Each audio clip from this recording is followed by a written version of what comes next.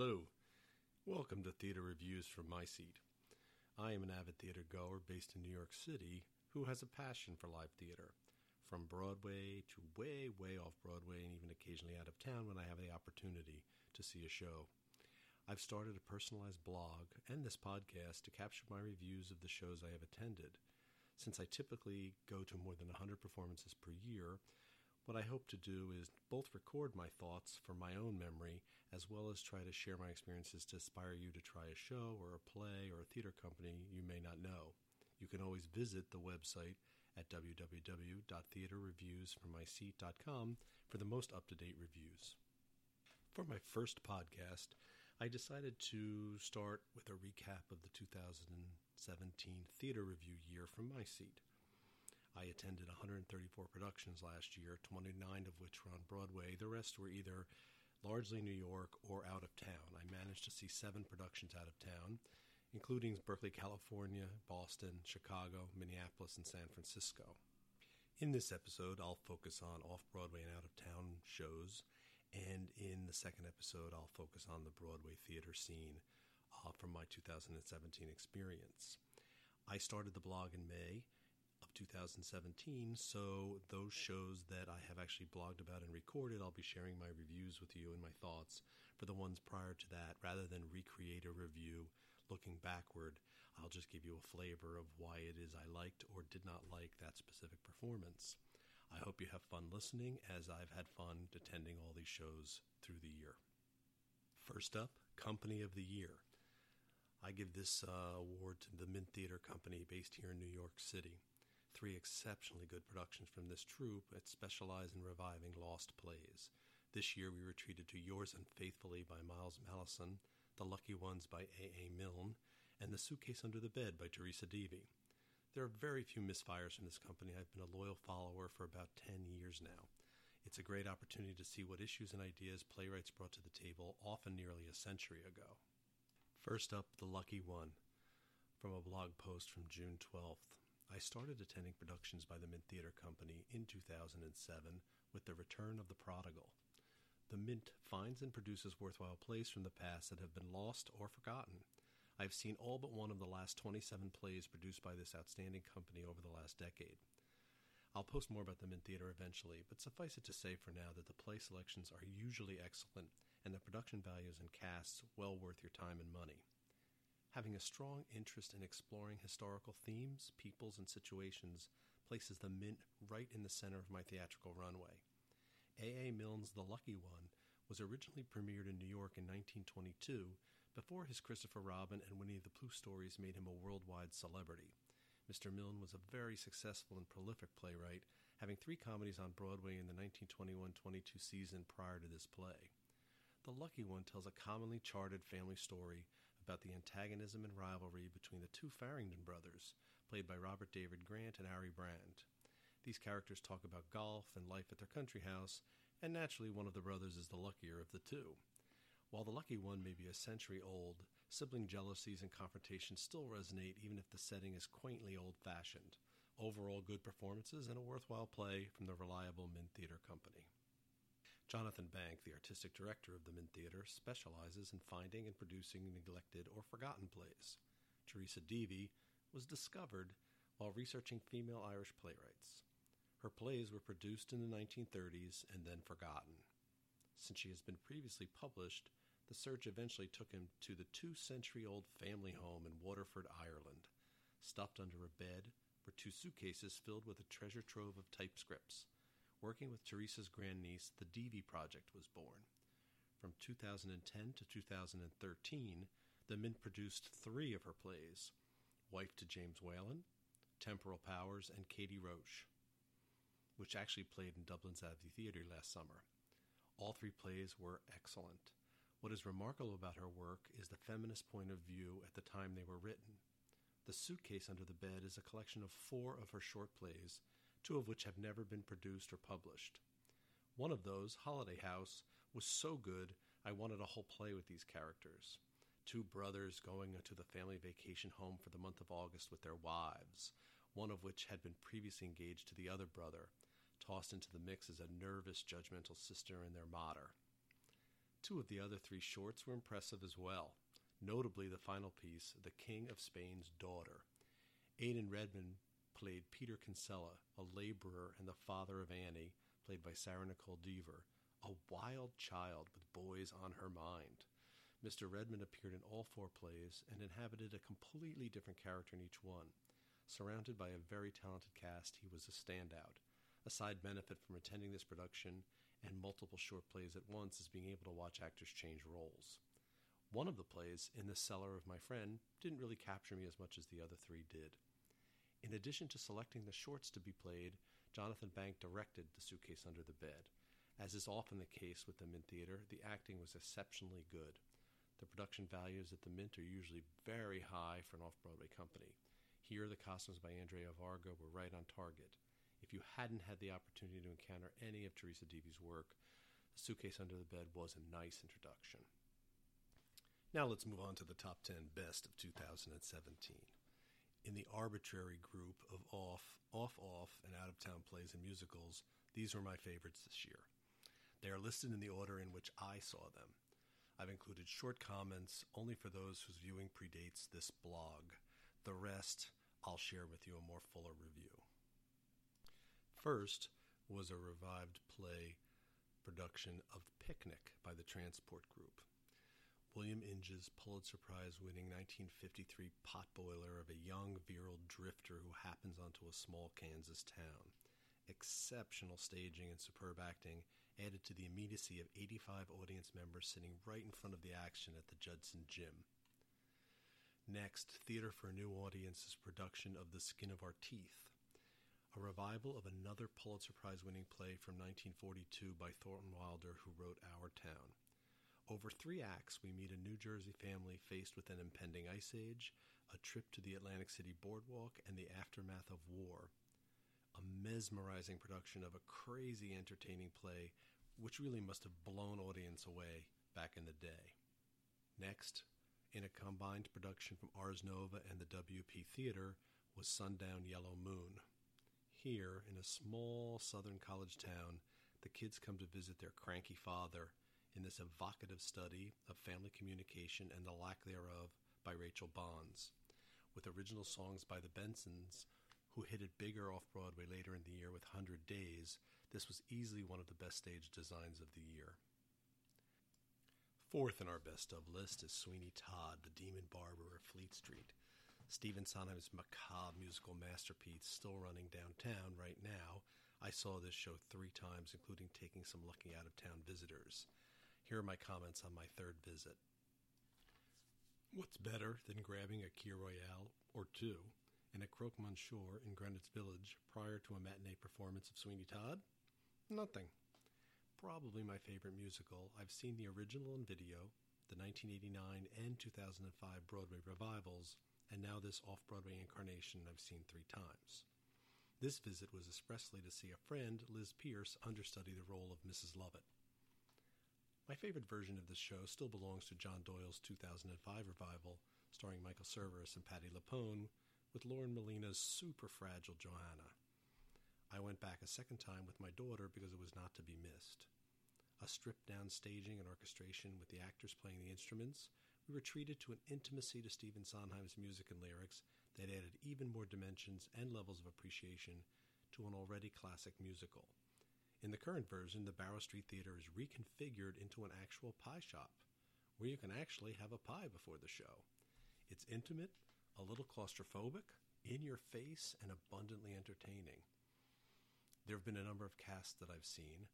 I've seen both the British pair who brought this version from London as Sweeney and Mrs. Lovett, Jeremy Siccombe and Siobhan McCarthy, and also Norm Lewis and Carolee Carmello. In supporting roles, I loved Alex Fink as Johanna. And Matt Doyle's Anthony and Jamie Jackson's Judge Turpin were the best I've ever seen. And another Mrs. Lovett. Mrs. Pierce gave a terrific performance nailing the humor. Norm Lewis as Sweeney was even darker than I had remembered. Riveting stuff. If you can go see this. It's still open in 2018. If you've never seen Sweeney Todd, even better. As this show continues to be restaged, reimagined, and recast, this macabre masterpiece defines great theater.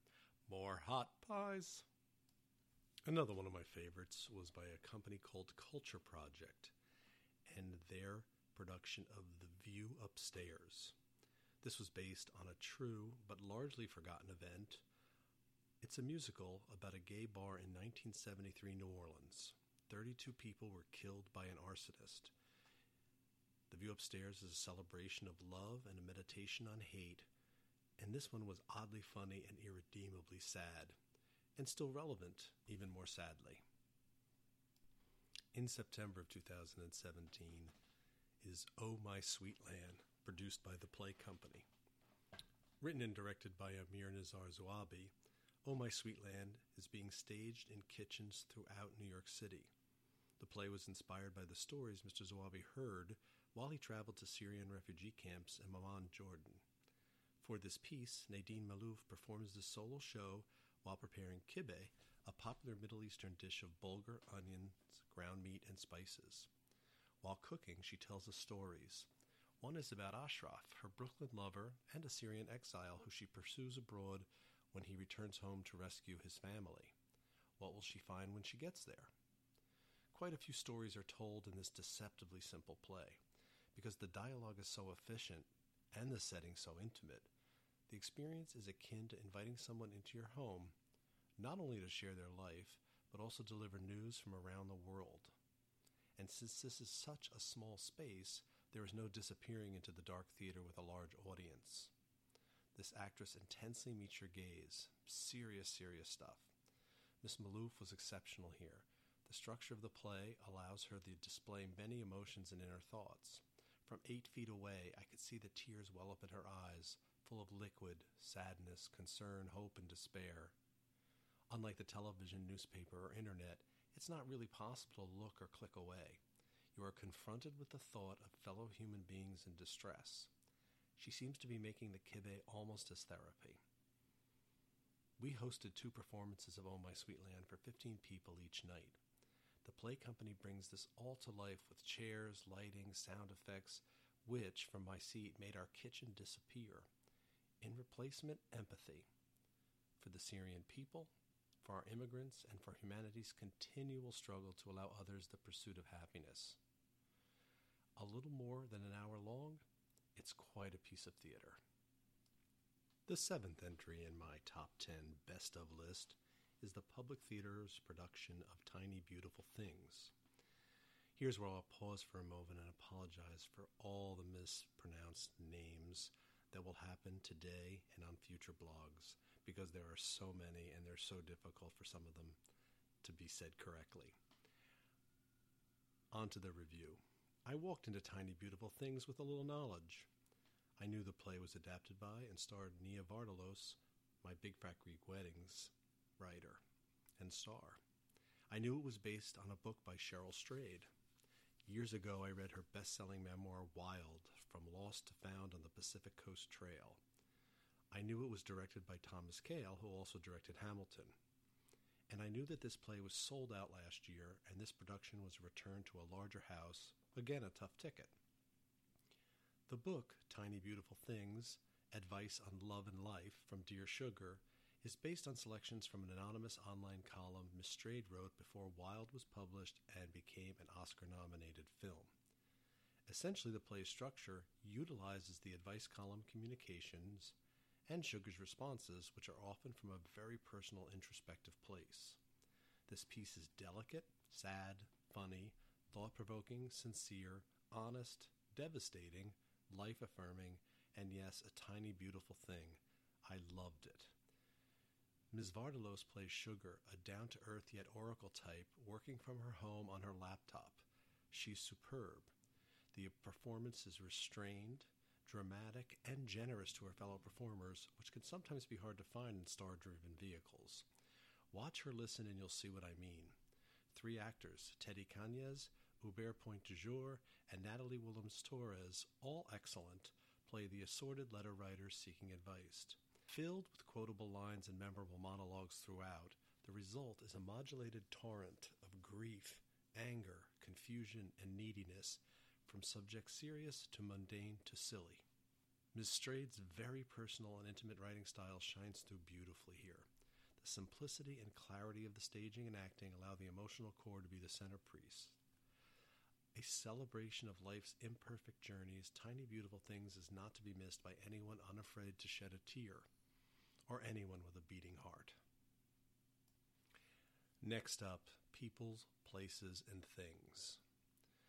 Duncan Macmillan wowed me a few months ago as the co-adapter and co-director of 1984, which traveled to Broadway from London. Now his play, People, Places, and Things, is being performed at St. Anne's Warehouse. Once again, we are rewarded with stylized and intense theatricality with a riveting central performance. The play is about addiction and rehabilitation. The actress is Denise Gough, who won an Olivier Award for this role and is making a big-time New York stage debut. While she'll be back on Broadway this spring with another London production, Angels in America, this performance should not be missed. Miss Gough's character is an actress who opens the play in a tailspin while performing The Seagull. Within minutes, we are at a rehab center watching the train wreck and cannot look away. The performance is real and complex like the character. As you might imagine, we are in the land of emotions, sharing, setbacks, and healing. Writing her as an actress is one of the great devices here. We are forced to examine identity, how we present ourselves, how others see us, and ultimately who we want to be. This might sound like every other addiction story ever told. Under the direction of Jeremy Herrin, however, this production is far from ordinary. This play connects rehab with the theatrical process. In that regard, we have a staging that is dynamic in the big moments while quiet in the soft moments. Add in a few jolting flourishes of light and sound, and we are forced to experience this character's journey head-on. Icing on the cake, it's a great play from beginning to the unforgettable end. My next favorite and a play I loved is The Wolves, which was produced and performed at Lincoln Center. Apparently, I have accidentally stumbled onto my theater week with young women as the central topic. First, I saw WP Theater's What We're Up Against, a play focused on discrimination in the 1992 workplace. Then I took in The Mad Ones, a musical about a teenage girl in her senior year of high school. And last, but certainly not least, is The Wolves by Sarah DeLapp. This is her first play, moved uptown to Lincoln Center after a hugely successful run last year off Broadway, and was a finalist for the Pulitzer Prize, which was won by Lynn Nottage's Sweat. A girls' indoor soccer team is the focus here. They are the wolves of the title. We begin the play on the field, with the ladies stretching and talking as in real life. Multiple conversations happening at the same time. Where to focus? It doesn't matter, as this confident playwright introduces 9 young ladies with distinct personalities. The topics? Suffice it to say that the opening dialogue travels from tampons versus pads to the Khmer Rouge effortlessly, if you can believe that. Over the last 5 to 10 years, those of us who love theater have been fortunate to experience another golden age of playwriting. The Wolves confidently joins the list with its exceptional dialogue and storytelling.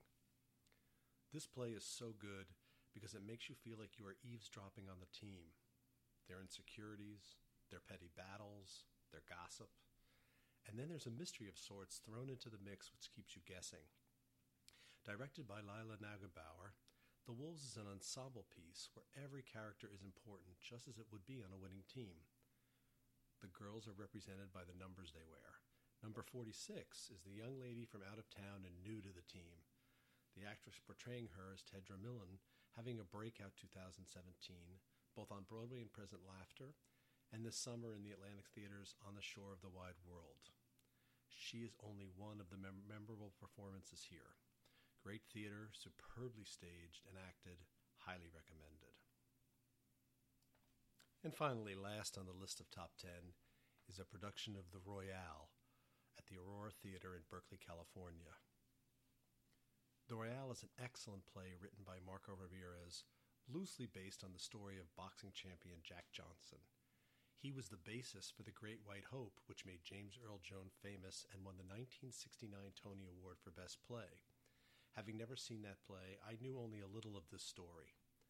In 1908, Mr. Johnson was the first African-American boxer to claim the crown of World Heavyweight Champion when he was finally allowed to fight a previous white champion. The resulting victory was followed by race riots around the country. Visiting San Francisco for Thanksgiving, I decided to see the Aurora Theater's production of this play, one that I had missed in New York last year. I was rewarded with an exemplary production of an absorbing period piece. While the Royale has a small cast of 5, it is populated with some larger-than-life characters. Boxing is certainly a focal point, ingeniously directed and choreographed by Darrell V. Jones. The real battle here is the racial tensions percolating underneath and also in full view. For that reason, the play beautifully demonstrates the importance of reflecting on past injustices to help illuminate a saner future. A marvel of perfect casting in both talent and appearance, everyone excels from the white promoter, Tim Niffen, to our hero's sister, Atim Udofia. The star of the show, here named Jay, is Calvin M. Thompson in a rivetingly intense performance that is both physically and emotionally complex. Additionally, I love Satchel Andre, a non-equity actor, who gave a completely effective characterization of Fish, the novice up-and-coming African-American boxer. This is high-quality stuff from start to finish. The Royale is an outstanding, thought-provoking, and very, very relevant drama. So that was my list of my favorite from 2017, the top 10. I do have a couple of honorable mentions, however, that I'd like to share. One is Rachel Lily Rosenblum, ... and don't you ever forget it. 54 Below staged a one-night mini concert of this famed 1973 Broadway musical Flop, which closed before it opened. In a nutshell, this was written for Bette Midler, who passed on it. The plot: Rachel's journey from Brooklyn fishmonger to fame as a Hollywood gossip columnist to an Oscar nomination followed by a nervous breakdown. A mixture of disco and Broadway show tunes, this was a fantastically hilarious and entertaining evening. Trivia buffs: book, music, and lyrics by Paul Jabara, later becoming famous for Donna Summer's Last Dance, Barbra Streisand's The Main Event, and The Weather Girls' It's Raining Men. And in the Bette Midler part originally, Ellen Greene, who later landed the role of a lifetime in Little Shop of Horrors. An enormously fun evening, packed to the rafters with theater people. We all had a great time. The next show that was part of my honorable mentions group is from the New York Musical Festival. For those who need background, the New York Musical Festival is 4 weeks in the summer. During this time, the new musicals in development are given full productions, usually for about 5 performances each. In addition, NYMF hosts readings and concerts for other pieces. Since 2004, there have been over 400 musicals presented, 4 of which eventually made it to Broadway as Chaplin, Next to Normal, Title of Show, and In Transit. More than 30 have had off-Broadway productions, including the phenomenal Bedbugs, which I like to think is the heir apparent to the Rocky Horror Show and Little Shop of Horrors. This year there were 21 full productions, and I took in as many as I could to kind of summarize and give a taste of NYMF. The term full production means that a show is fully staged with musicians and performers, but obviously sets up to be the type that can be put up and taken down quickly, since the shows take place in only 2 off-Broadway houses. The NYMF entry I really hope has a future life, and a bigger, fuller, higher-budget production was one called Georama, an American panorama told on 3 miles of canvas. Opening with the song Nobody Knows, Georama tells the now obscure story of John Bonvard, a 19th century painter known for his giant panoramas of the Mississippi River. He sketched the river while on a boat, eventually painting a canvas that grew to 12 feet high and 1/2 mile long, although it was advertised as a 3-mile canvas. In 1848, the magazine Scientific America published a piece under New Inventions describing and illustrating Bonvard's mechanism for displaying a moving panorama. Georama uses its own screen-projected panorama as the backdrop for the story, moving us from the river to larger towns and cities. As luck would have it, Georama was my last musical from this festival and clearly was one of my favorites. What's to love? 24 songs in 90 minutes, which add layers to the strong book and help develop its characters, all of which is performed by 2 musicians who only play piano, cello, violin, and guitar. The music feels authentic to the period, and yet contains a fine example of where inserting a whimsical musical comedy number out of nowhere completely works. The four-person cast, led by P.J. Griffith and Gillian Lewis, is simply excellent. One of Giacomo's big themes revolves around art and the truth, or whether the line between truth and lies has become increasingly blurred. Reflected in art is a lie. The musical is even timely. What's not to love? From the best of the year to the worst of the year, I've picked 5 of my least favorite productions as the worst of 2017. The runners-up, Joan of Arc Into the Fire from the Public Theater.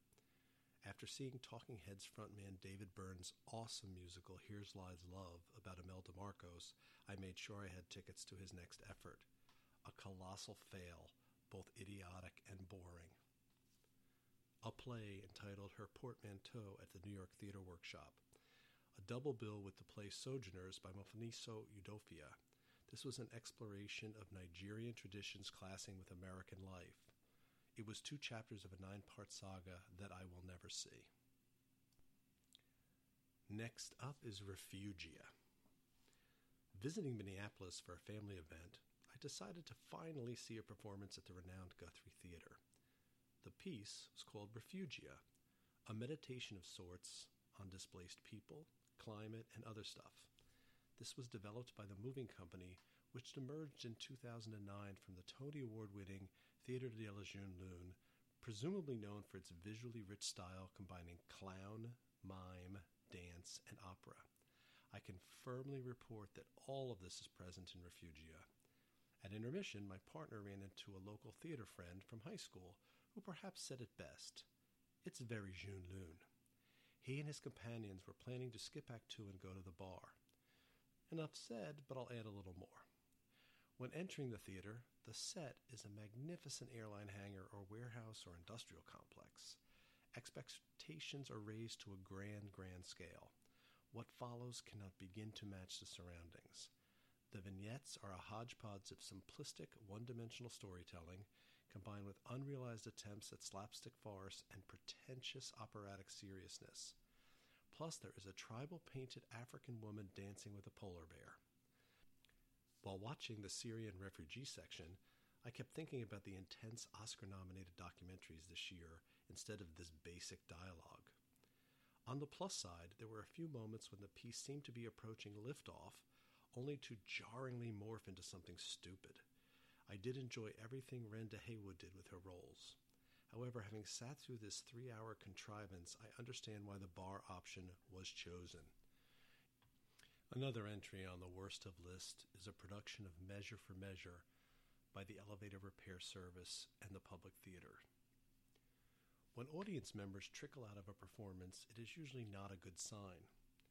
When you yourself want to leave really badly and fairly early on during the proceedings, it is definitely not a good sign. When you hang out and make it to the end, you lament the 2 hours of life lost. Well, at least we celebrated October 17th as the 50th anniversary of the Public Theater, which opens its doors for the first time with Hair. Elevator Repair Service is a talented company I've seen twice. The improbably phenomenal Gats, in which every word of F. Scott Fitzgerald's The Great Gatsby was read and staged over a multi-part 8-hour marathon. Then there was Arguendo, a dramatization of a Supreme Court hearing. The company has a way with words. Shakespeare has a way with words. Why the epic fail here? Measure for Measure is a 5-act play. Here it is reduced to about 2 hours and 10 minutes over 1 act.